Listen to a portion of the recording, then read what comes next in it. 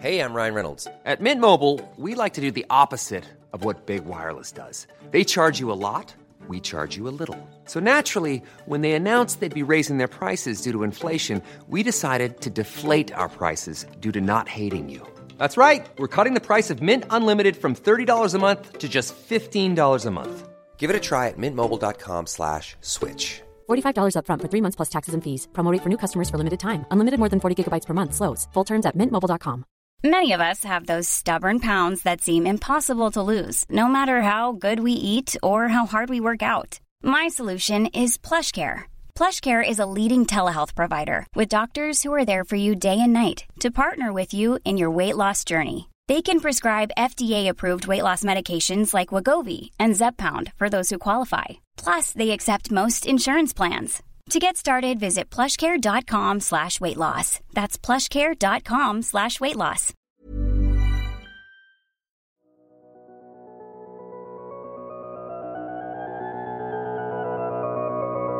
Into the realm of no decisions. Beyond worry or woe stand lilacs in the dusk. Beyond the claws of time and the dark magic of the past, the scent of blossom swells under the sycamore shade. Remove yourself from your own mind and enter the moon underwater.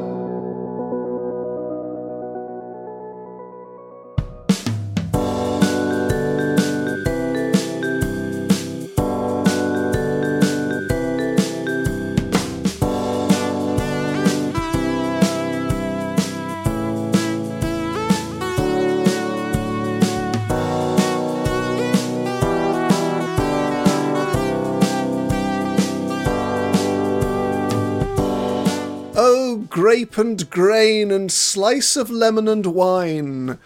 The moon underwater is here in full ferment. And rightly so.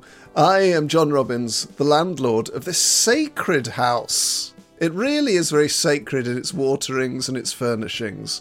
And into this pub of the mind, we invite guests every week to kit out their dream pub, which then exists in a counter realm within this, the correct realm, that they can then take back into the other realm. And we cannot wait to welcome this week's guest. But before then, there's much to discuss with the lovely, regular Robin Allender. Hello, Robin. Hello, John. That's very nicely explained, the format of the show, using the word realm several times in one sentence. Why don't you pick yourself a tankard from the display hanging above the bar? Which do you fancy? I'd like a pewter one. Yep. Okay, we've got about 8 or 9 different pewter ones. There's one in the shape of a monkey. Yeah. There's one with sort of heraldic detailings. There's one depicting a sort of Victorian garden scene. And the rest are all Chelsea ones. Chelsea ones? Yeah, the football club, yeah. Oh, right. Well, it's got to be a Victorian garden, please. It absolutely has. In an English country garden, you shall find the lovely Robin Allender supping his pint from a pewter card. Robin, it's wine night here at the Moon Underwater this evening. Oh, no, really? Yes, I'm drinking a Riesling Pfalz. Oh, stunning. I love a Pfalz. I love how hard it is to say and how strange it looks written down. P-F-A-L-Z, Pfalz. Yeah. I mean, learning German at school was, there's something innately funny about the language, isn't there? Yes, it's quite impactful. Yeah, I mean, I loved it. It was, in German lessons, we had a game called Steht auf dem Tisch, stand on the table. I might be getting my accusative and datives messed up there, but stand on the table. The teacher turned away to the blackboard, and when her back was turned, you had to stand on the table completely straight and then get back down in your chair before the teacher turned around. Was anyone ever found Gestalten der Spiffs? What is it called? Steht auf dem Tisch. Was anyone discovered steht-outing their Tisch? No one ever got found stating. And I like it when kids sort of appropriate foreign languages they're learning to sort of their own sort of youth speak. Yeah, yeah. Didn't you have a friend who once told you to stop ferding around? Yeah, preferred was horse. Stop ferding around. And I remember when we were at school, that Bob Marley single was a big hit, the Iron Like a Lion in Zion. And we would sing Boogeln like a lion in Zion, because that was the verb to iron. Boogeln like a lion in Zion. Yeah. So good. Oh, giddy witterings you find us hanging upon. I'm drinking the Pafaltz. What are you drinking, Rob? Well, it's just a San Miguel. It's a classic San Miguel. Here's one thing I don't understand about lager drinkers. When you go into a shop to get your lagers, how do you choose which one? Because they're all a blooming same. I just like, I've said it before, I'll say it again, I like 440ml cans. But did they not have any 440 Stellas? No. Oh, okay. Yeah, so Stella will always win.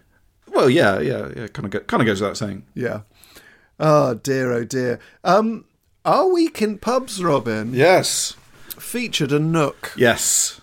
It featured a Nook and a tremendously expensive round. Ooh, yeah. And I'm going to name the pub because we're not criticising them for the tremendously expensive round too much. Because we did have a great experience and it's a wonderful pub. Oh, yeah, and the staff were brilliant as well. Yeah, really lovely staff who made it clear that, the prices weren't down to them. Yeah. But we went to the Barley Mow in Fitzrovia in London. Mm. And as I've said before, I'll say it again, I'm going to say it now, when it's hot outside, the innards of a pub are a delight to those who seek solace in cider and pints. Yeah, it was really good. That's my catchphrase. It trips off the tongue. Beautiful pub that has these wonderful little nooks to the side of the bar, so you have a little kind of chamber to yourself. And the nook is actually at the bar, so you can which is key for a nook, I think. So if you imagine, it's quite a confusing layout when you first go in the nook, because there's two sort of little benches opposite each other, but then also a stool at the bar between them. Yeah. So you could either sit at the bar or you could sort of sit on two benches staring at each other. And there's two of these nooks. There was also a pristine dartboard. Yeah. With something I've not seen before, which is like an extra guard, like a second circle, which I really liked. And it is known and it prides itself on its ales. I think it would be fair to say they were running very low in their supply of ales. There were only two on when we went in, so I didn't have them, but I had a Guinness, which was very well kept. And you had a pint of, what was it, Rob? It's Mahau, a Spanish lager. Spanish lager. And we were chatting to the bar staff, lovely chaps. Then we ordered a round which consisted of a pint of Mahau, a small packet of cocktail gherkins. Yeah.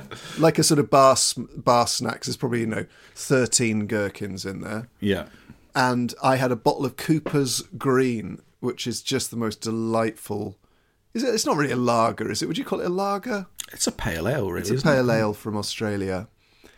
And so the pint of lager, the bottle of ale, 330ml, and the small packet of cocktail gherkins came to £14.10. Yeah. Which I questioned 3 times. And then once the bar staff had sort of cleared up that that was the price, I then asked them to break down what the money was on. He's a good laugh in the pub, I'm John. a big laugh. $6.50 for the pint of lager. Yeah, that was $1.50 hot. for the packet of cocktail gherkins, and this is what pushed me over the fence. £6.10 for a bottle of Cooper's Green. Yeah, that's a lot. And I think it's a mixture of things. I think it's obviously the position of the pub. It's in Fitzrovia, so it's sort of prime time. You're not expecting to get cheap drinks anywhere near there. But maybe I heard that Camden Hells are running dry because of the wheat crisis. Really? Because of the invasion of Ukraine, because of various factors, but that's the main thing. I heard that you can't actually get Camden Hells at the minute. Really? So I'm sure it's affecting the price of drinks. But I do just wonder, and I'm not pointing the finger at the Barley Mow. It's a wonderful pub with wonderful stuff that we love. But I wonder if a few establishments are going, I reckon we could charge ridiculous money for stuff and everyone will just say it's the cost of living crisis. There's got to be some of that going on. I think that is happening in supermarkets, yeah, for sure. Bump everything up by 10% and sort of blame the cost of living crisis. So you sort of end up perpetuating the problem. Yeah, exactly. Yeah. Well, that's capitalism for you. But can I just say the funniest thing that happened in the Barley Mow was this. John and I were in a little nook. And do you ever have moments in life where it's sort of, they seem so rich in kind of symbolism that they're almost too on the nose? Yeah. There was quite a large group of people of, I think it was someone's birthday party, or might have been a hen do or something. They were really nice. They're quite loud. And we were in our little nook, and they started discussing quite loudly how brilliant Hannah Gadsby's Nanette was, which is a brilliant show, but it's obviously the show that John drew the Perrier Award with. What was funny is that they had a sort of real giggly, whether it was a hen do or not, they had hen do energy. There were also bottles of Prosecco were coming thick and fast. Yeah. And the last thing I was expecting for them to be screeching over the panelled walls of our nook was the merits, in quite some detail. Yes, yeah. With quite a lot of critical acumen. And it's a brilliant show, Nanette, but it was just... Because I imagine that's what it's like, sort of being in your head. You're in the nook... a nook of a pub hearing whisperings about how great Hannah Gadsby's Nanette is. It was very funny. What I really liked is that there was sort of one point where their festivities were in danger of sort of overwhelming the pub experience. Yes, but after this woman had said something quite loud, her friend just went something like, Yvonne, volume. Yeah. It was so nice. Love it. I love a self-policing gang. Anyway, speaking of self-policing gangs, Robin, the gangs of people who listen to these murmurations we send back to the other realm have been communicating through the mist of their own minds. And I heard you sighing asunder. You almost sighed yourself flat on your back for the mist this week. So pray translate the mist from droplet to speech and back to droplet again. And for any new listeners, John is asking if we've had any emails this week. But yeah, we have had some lovely mists come in. This one's from Dave. Pubs you can sail to. Hi, John and Robin. I'd like to make you aware of the ship on Peel Island, which is Piel Island. It's off the coast of Barrow-in-Furness in the northwest of England, and you can catch a ferry to the island, or if the tide is right, you can walk across the sands to reach this isolated pub. The landlord of the pub is automatically crowned as the king of the island, and a new king has only recently been crowned. Thank you for all the content over the past 60-odd episodes. You are the ideal start to the week. So yeah, the landlord of Peel's Ship Inn is now Aaron Sanderson, and he is now the king of Peel Island. What a great story. I'm trying to look it up in my mind. Piel. Yeah, I'm looking it up in my mind. Can we introduce a law? Yeah. That if you're taking a photo of a pub, you can't just take a close-up of some fish and chips. It has to be the bar. Yeah, I don't care what food they serve. I don't care. Yeah. There's endless pictures of burgers close up. No one cares. But I mean, you're fighting a losing battle here. It's like if you go on Google Earth and look at a body of water, say, the Pacific Ocean, people review it. I think it's just humanity's too far gone. Why would you want to look at photos of a pub and see a I'm looking at a half-eaten cooked breakfast. I want to see the bar. I want to see the pub interior. I want to see the nooks. I want to see how it feels. Yeah, I want to see how it feels. Well, can a photograph ever do that? I don't know. It looks like it's got a few interesting fixtures and fittings, but there's not a single photo of just the bar. King of the island, though. Next mist, please, Robin. Now, this is back to one of our favourite topics of conversation, sparklers. Oh, dear. This is a great mist mail here from Matthew. Hello, Landlord John and Regular Robin. I felt moved to contact you about the subject of sparklers. I managed a live music pub in North Yorkshire and sparklers were fitted as standard. As a popular Good Beer Guide rated pub, we would often serve tourists or southern folk who would regularly frequent the venue. Some would often request their beer sans sparkler, and I would wince but serve them regardless.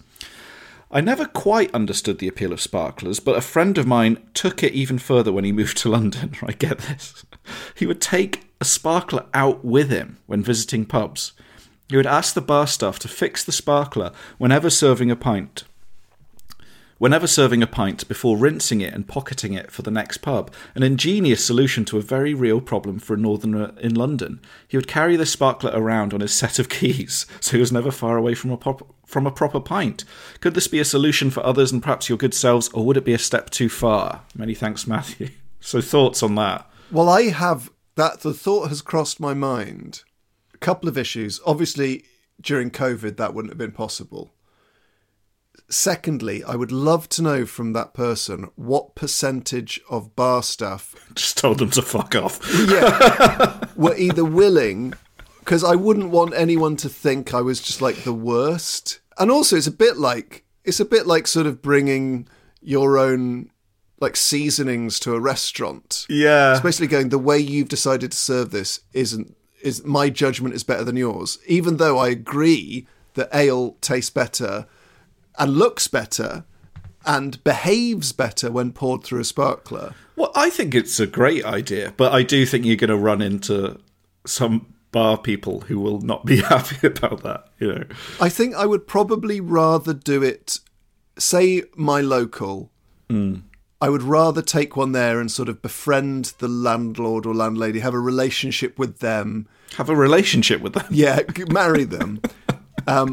And then bring the sparkler into play, as opposed to taking it to every random pub I went to. I wonder how many of your sort of average, you know, like students working in a pub or like people working in a pub after school or after uni or whatever would actually know what it was. Yeah, I think that's more likely as well, isn't it? That lots of people, particularly down south, don't know what sparklers are. Yeah.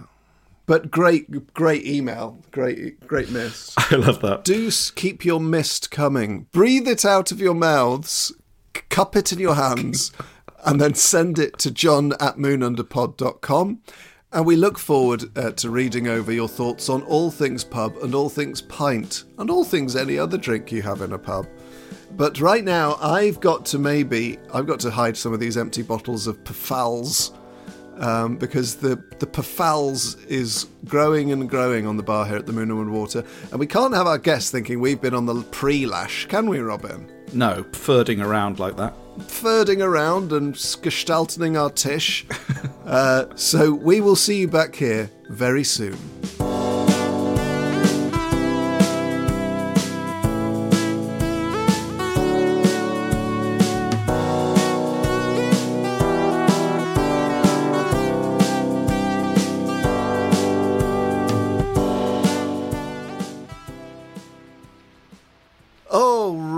Robin, have you noticed the tides? Oh, the tides within the building? Yes, the tides within the building are all out at the same time, which on the one hand is very good because it means we're on dry land, but it does suggest that someone is approaching the moon underwater. Have you been reading Piranesi? No, what's Piranesi? It's a book about a big building where there are tides in the building and they all kind of come together at different times and flood the building. It's a very good book. Susanna Clarke. Maybe Piranesi has been reading me. Yeah, that sounds like he bloody well has. That's what they say about a good book. A good book actually reads you, doesn't it? Yes, yeah, I suppose it does, yeah. And how does it do that? I don't know, I just sort of imagine that when my nephews are sort of old enough to be doing English A-level, they might kind of ring me up and ask for help, and that's like all I'll say to them. Yeah. Yeah, the book reads you, man. Yeah, so you just tell them that, they write it, that's all they write in their essay, and then they get an A. That's all you need to know. A good book reads you. What does a bad book read?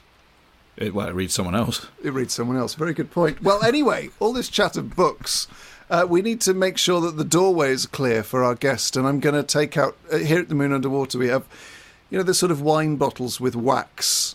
Yeah. from candles that have been put in the top. Well, it's the other way around here. We've got candles with sort of melted wine bottles all round the rim. So we need to move those out of the way. Yeah, we do. Get them uncorked and tuck in to a lovely chat. And here she is, a dweller on the threshold if ever I saw one. Natalya Watson. Natalya, come in. Thank you so much for having me. Happy to be here. You are very welcome here at the Moon Underwater, Natalya. Because what you bring with you is not just your fantastic company, but your incredible expertise. I know a thing or two about beer. Yes, I'm very excited to chat with you all about it. You certainly do. So pull up a seat of your own design. I don't know if you had time to design a seat before you got here, but most of our guests tend not to. So you can have one of ours if you haven't got a seat of your own design. I'll borrow one of yours for now. I've got a few different seats in mind seasonally, so we'll see as we go through the pub of the mind. What are your favourite seats to sit on in a pub? Well, I really love a pub that's got a lot of wood, and I know they're not the most comfortable seats, but sometimes in the summer, they're just really good seats to be on. Because in the winter, you want that big comfy leather sofa that you sink into and you can sit by the fire. Sitting on one of those in the summer, no thank you. You just get stuck to it, right? So you got to be mindful about what the options are, what's comfy for you, different times of year. Yeah, so we're getting a bit toastier, so I'm thinking a nice sort of wooden chair, maybe with a little cushion underneath, but no leather. Save that for the winter. I don't mind a reclaimed church pew. Yeah, a few of my favourite pubs have a lot of those, yeah. I quite like sort of being forced to sit up quite straight, and also with a reminder of the practice of worship in a pub. Worshipping the beer, I hope. We'll be doing some of that today, for sure.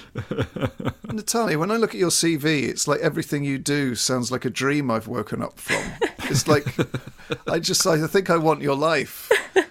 So could you talk us through some of the things you do and some of the expertise you have? Sure. So I like to say I teach people about beer for a living. Lucky me. I know, it's incredible. I say the words and I still think, is this real? Is this a dream? Yeah. So do you say the beer drinks you? Is that how you teach people? Maybe at this point, yes. Spending a lot of time with it, the beer is drinking me.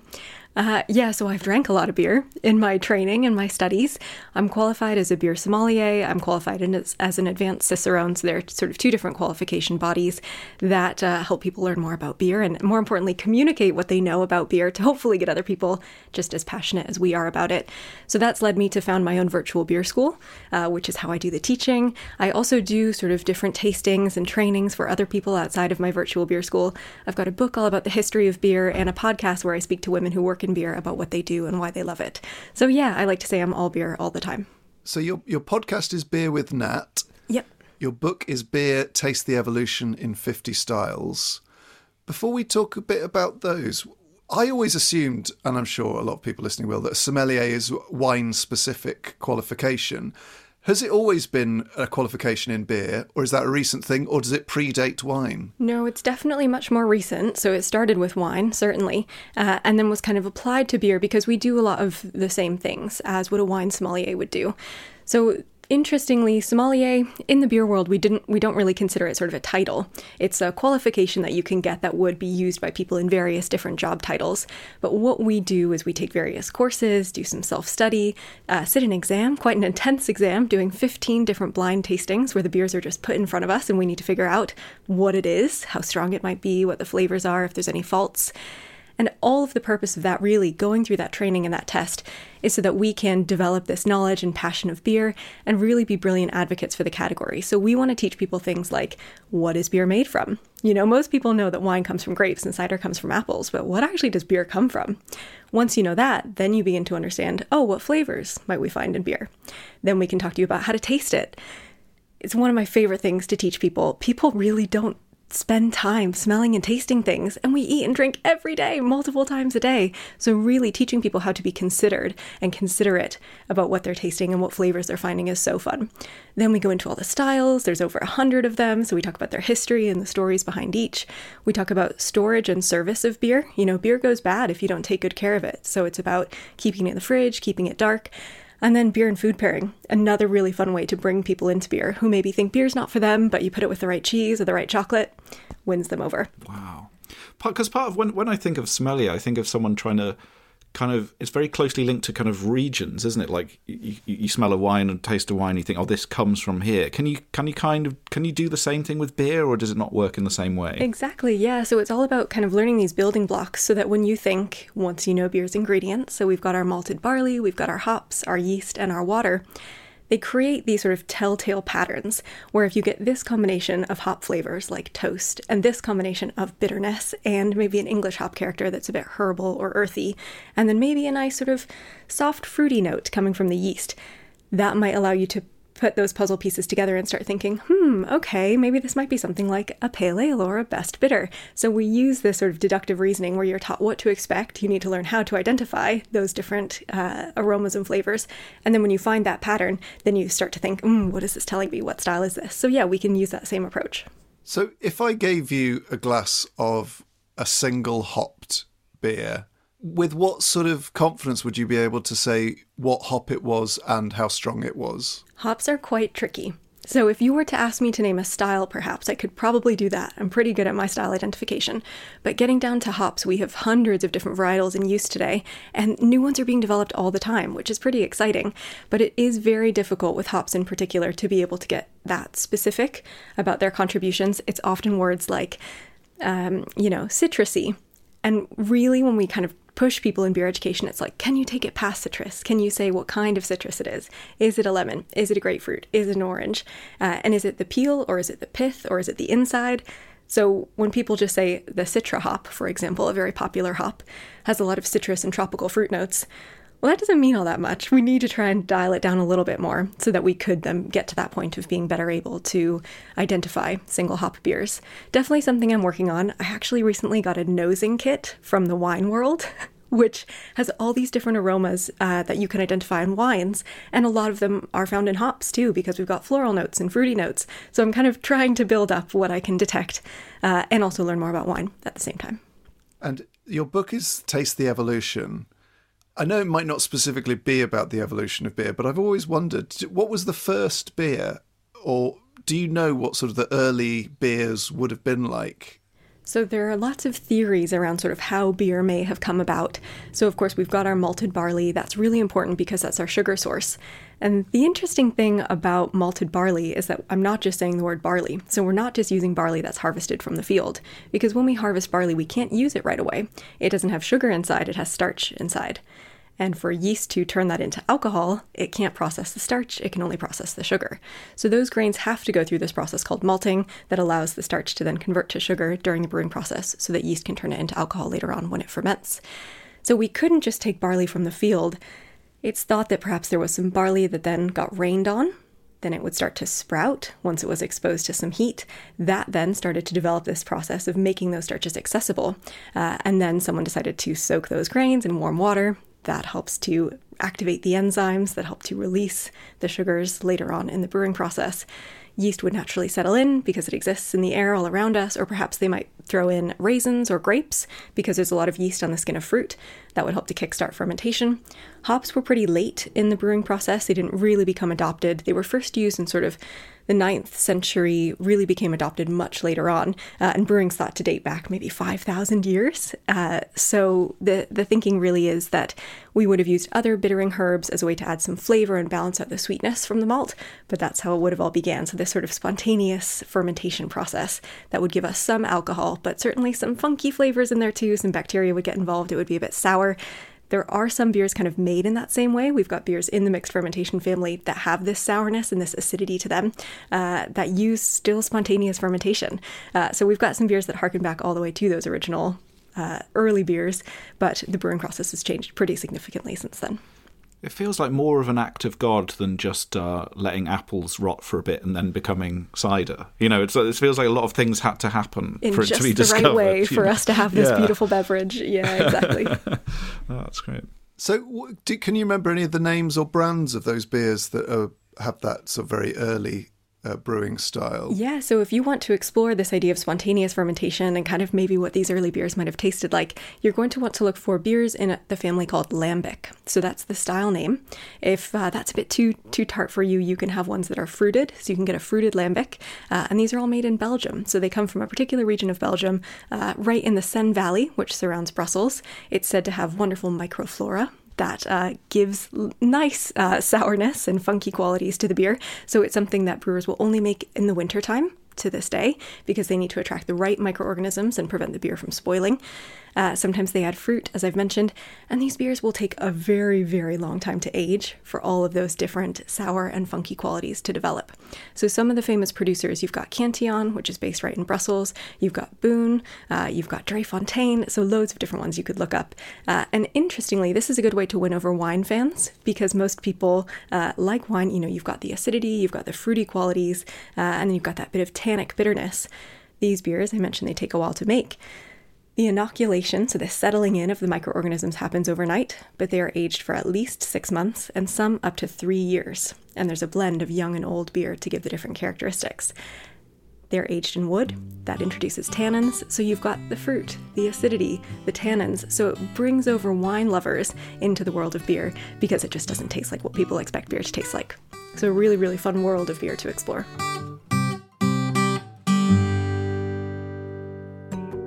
Hello fans of Pub and Pint, I'm Jess Phillips, an MP and now for the first time a podcast host. I know that the moon underwater is used to sighing for its letters, so I think you'll love my new podcast that's all about writing letters. It's called Yours Sincerely, and in each episode I invite a guest to celebrate 3 people that mean the world to them. Someone they love, someone who's no longer around, and someone who doesn't realise how significant a role they've played in their lives. So with that, I'll sign off with Yours Sincerely, Jess Phillips. I hope you get to enjoy an episode of my podcast soon.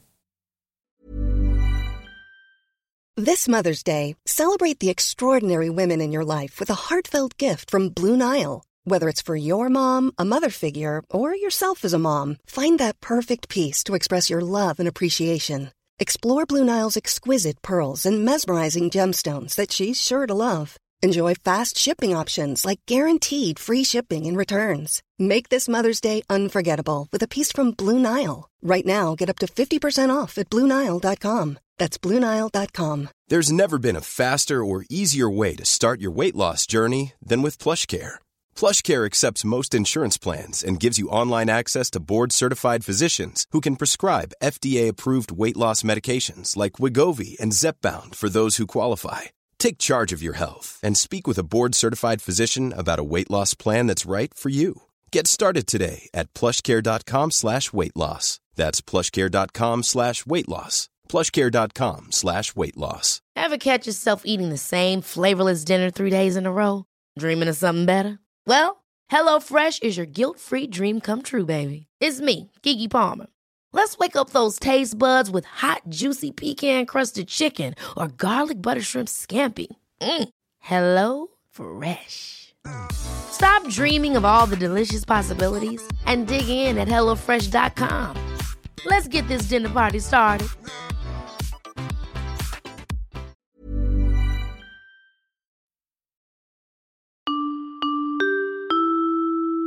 Let's move on to your first 2 choices in your dream pub. They're 2 draft items. Doesn't have to be beer, but I'm guessing beer might make an appearance. What are you going to choose? So the first one is Harvey's Sussex Best. Oh, yes. It's an old favourite. It's a popular choice. It's so delicious. It's understandably a popular choice. Yeah. Yeah. But also it's always a popular choice. I make this assumption that people who are experts in a field will like really obscure stuff that I've never heard of, but a lot of people who know a lot about beer choose Harvey's Sussex Best. So what is it for you that makes it so appealing? I think it's just such a wonderful example of a best bitter. It's so easy drinking. I will go to the Harp in Covent Garden to seek it out. Yes. It's one of the few places I know I can find it. Yeah, such a great pub. Blythe Hill Tavern had it on the other night, down near me in Forest Hill. And the Plume of Feathers in Greenwich has it quite a lot. Yeah. See, once you find somewhere, then you know you got to put it in your map and make sure you go back there.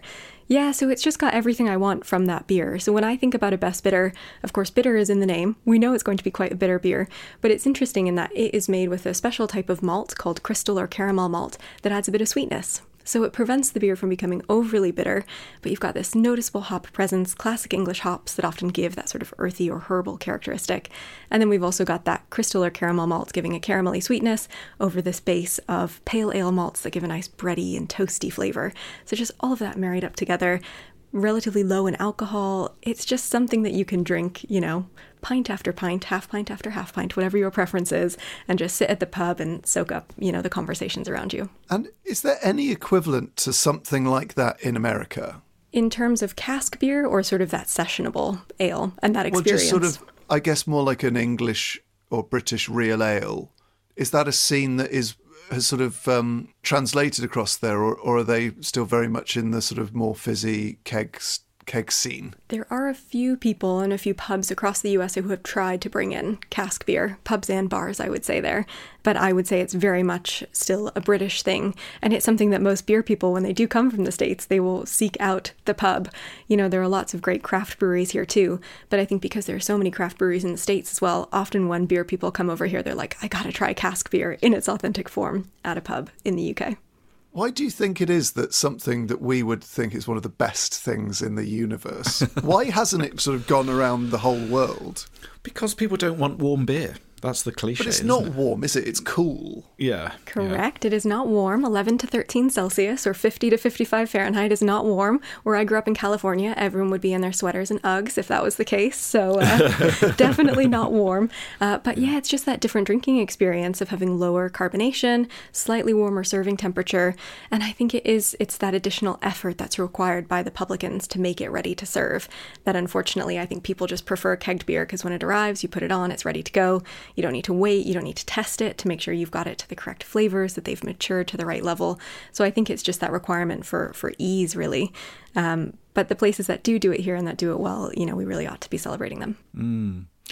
Ollie Smith said a great thing, because he chose Harvey's Best as well. He said a great thing about how seasonal it is. It kind of, the taste of it changes in the seasons, he said. And, I think that's a lovely idea. Yeah, and I can imagine as well, it's partly us too. Of course, the pub cellar is going to warm up a bit in the summertime, so that may change how quickly those flavors mature or what flavors come about. But then also, are we necessarily wanting those flavors all year round? So I kind of like that it's a seasonal thing that we can come and go to. So what would be your second choice?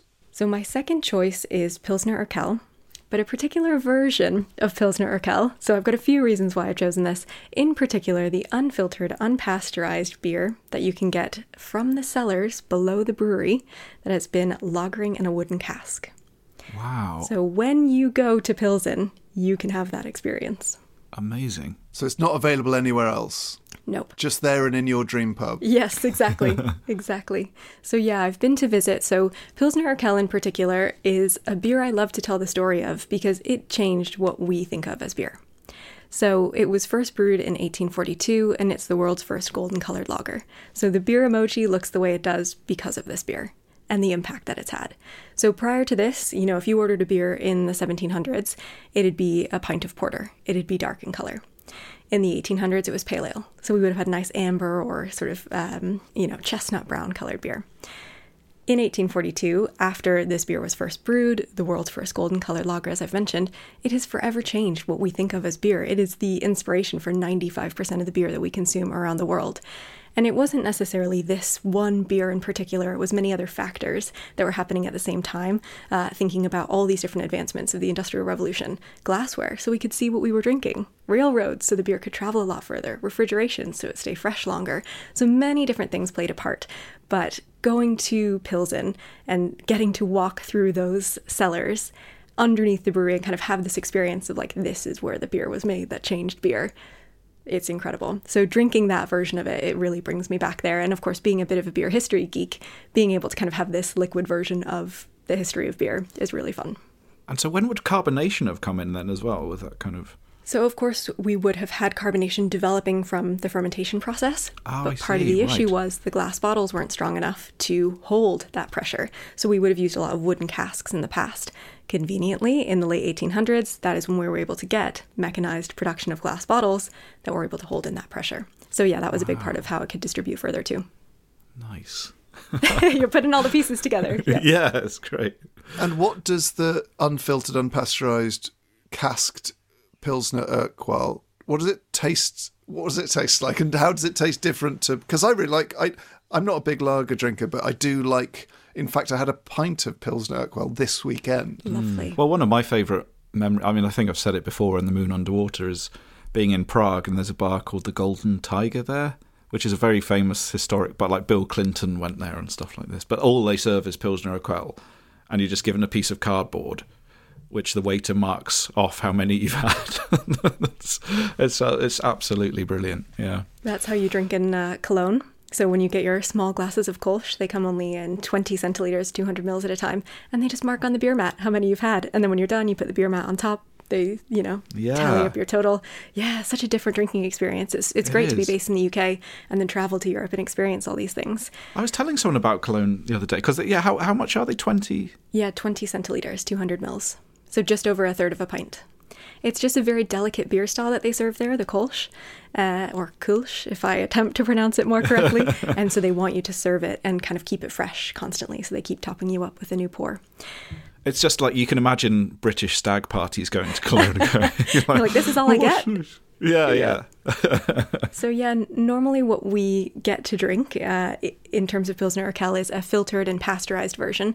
And of course, breweries will take those steps to allow the shelf life to lengthen slightly. So it allows the beer to travel a bit further from the brewery.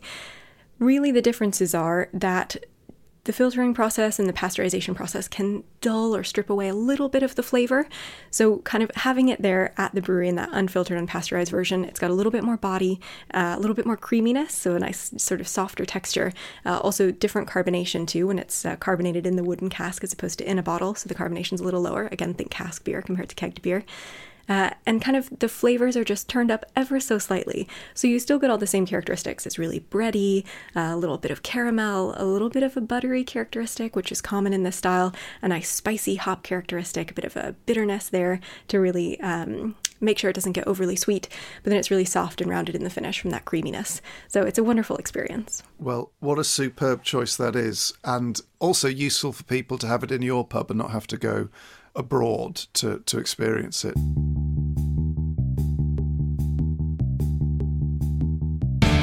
Let's go to the pub.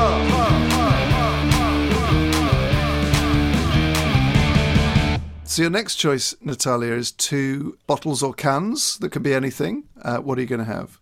My first one is a beer as well. I have picked Pliny the Elder from Russian River Brewery. It is a classic double IPA, and it is sort of seen as the best example of the double IPA, the style to reference, the beer to reference for that style.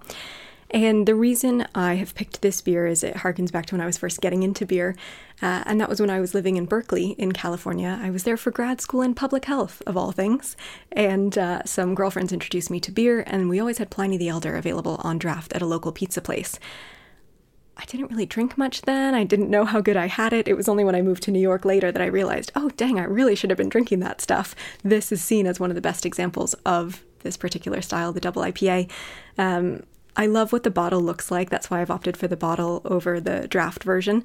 But it really brings me back to when I was first getting into beer and these flavors of classic West Coast, so California brewed beers, which they just make these beers so well because many of the hops that give this very piney, citrusy, resinous hit, they come from the West Coast of the States. So from Northern California, from Oregon, and from Washington.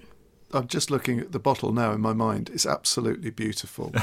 Is it Pliny or Pliny? Because it's in the States it is pronounced Pliny, in referencing the beer.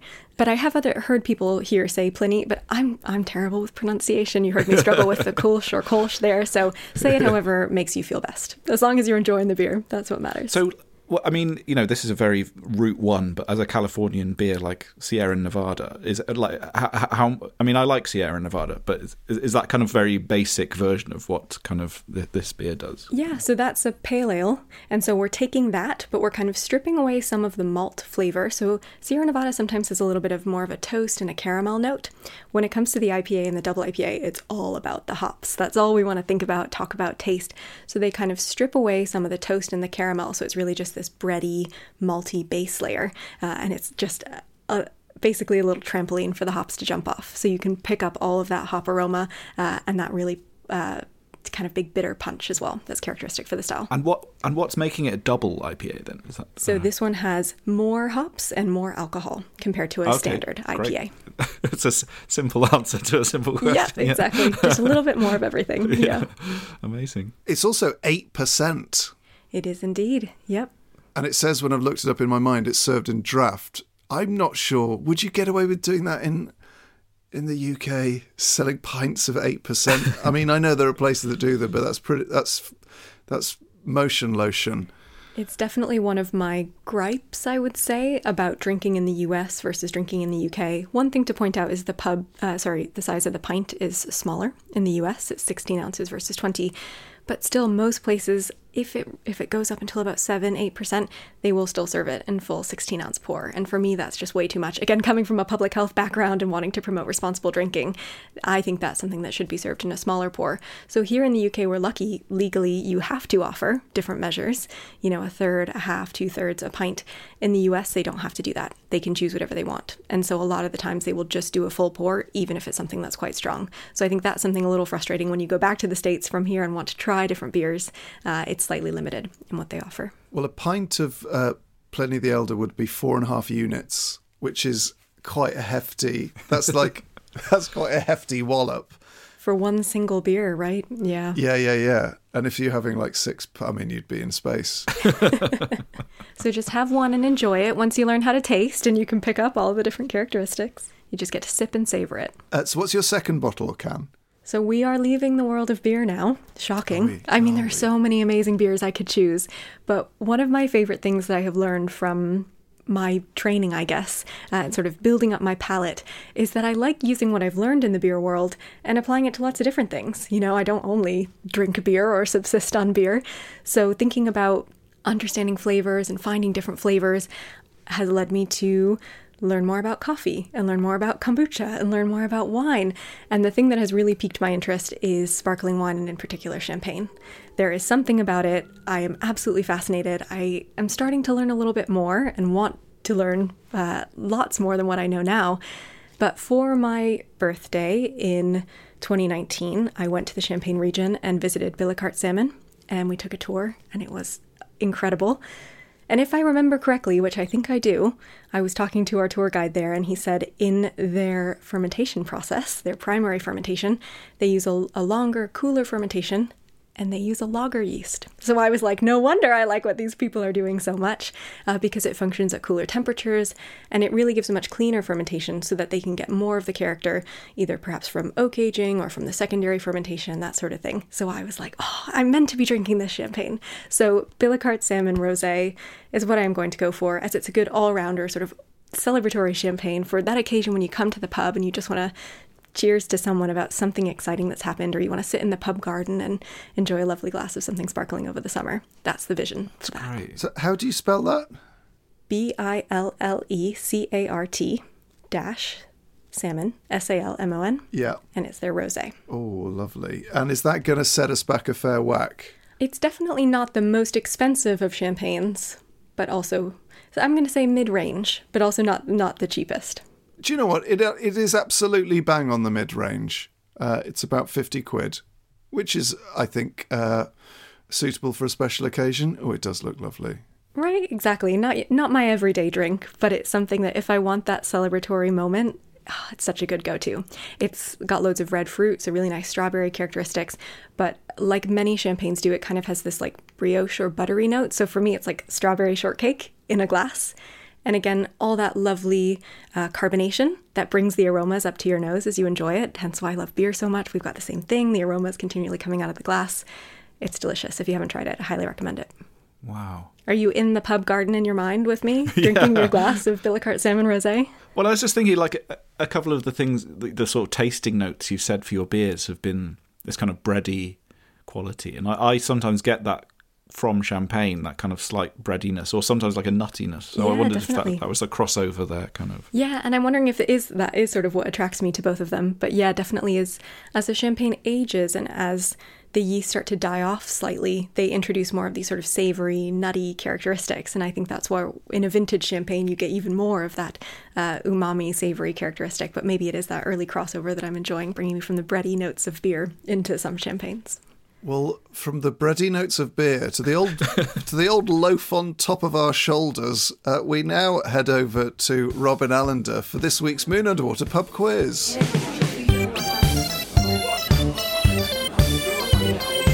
Okay, everybody, pens out, eyes down. It's time for the quiz.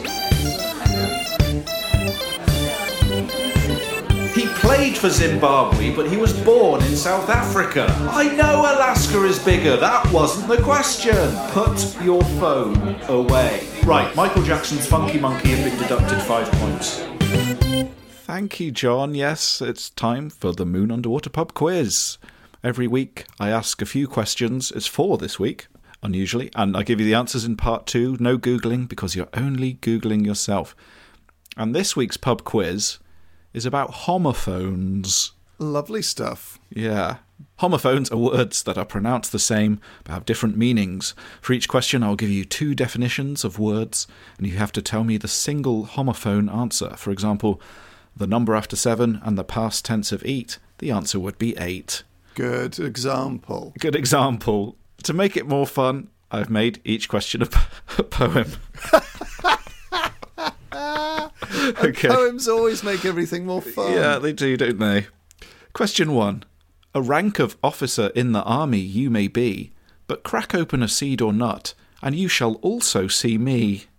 Oh, very good. Okay. Question 2. An American coin you may be, but... Do they all follow this? It might do. An American coin you may be, but spray yourself with perfume, and you shall also smell me. Oh, good. Question 3.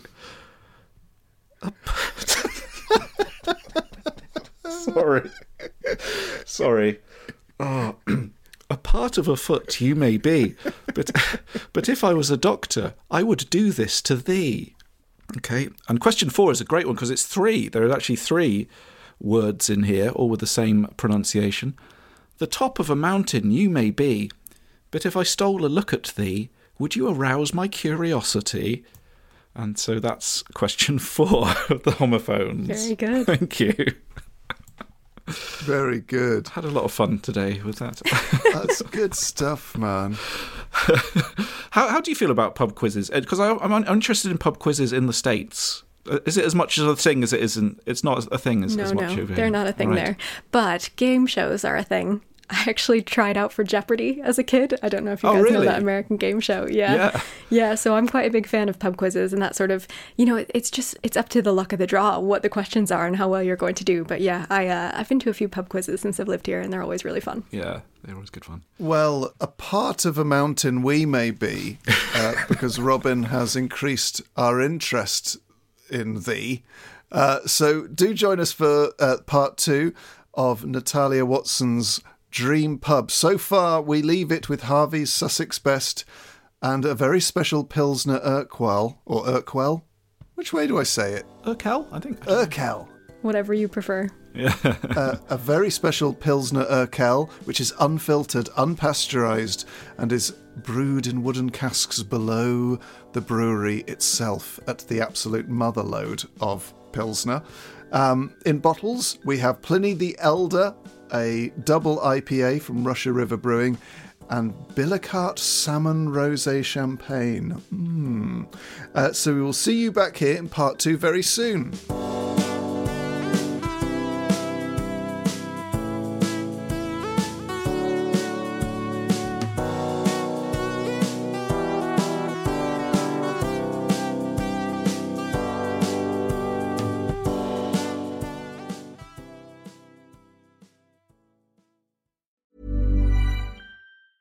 Hey, it's Danny Pellegrino from Everything Iconic. Ready to upgrade your style game without blowing your budget? Check out Quince. They've got all the good stuff, shirts and polos, activewear, and fine leather goods, all at 50 to 80% less than other high-end brands.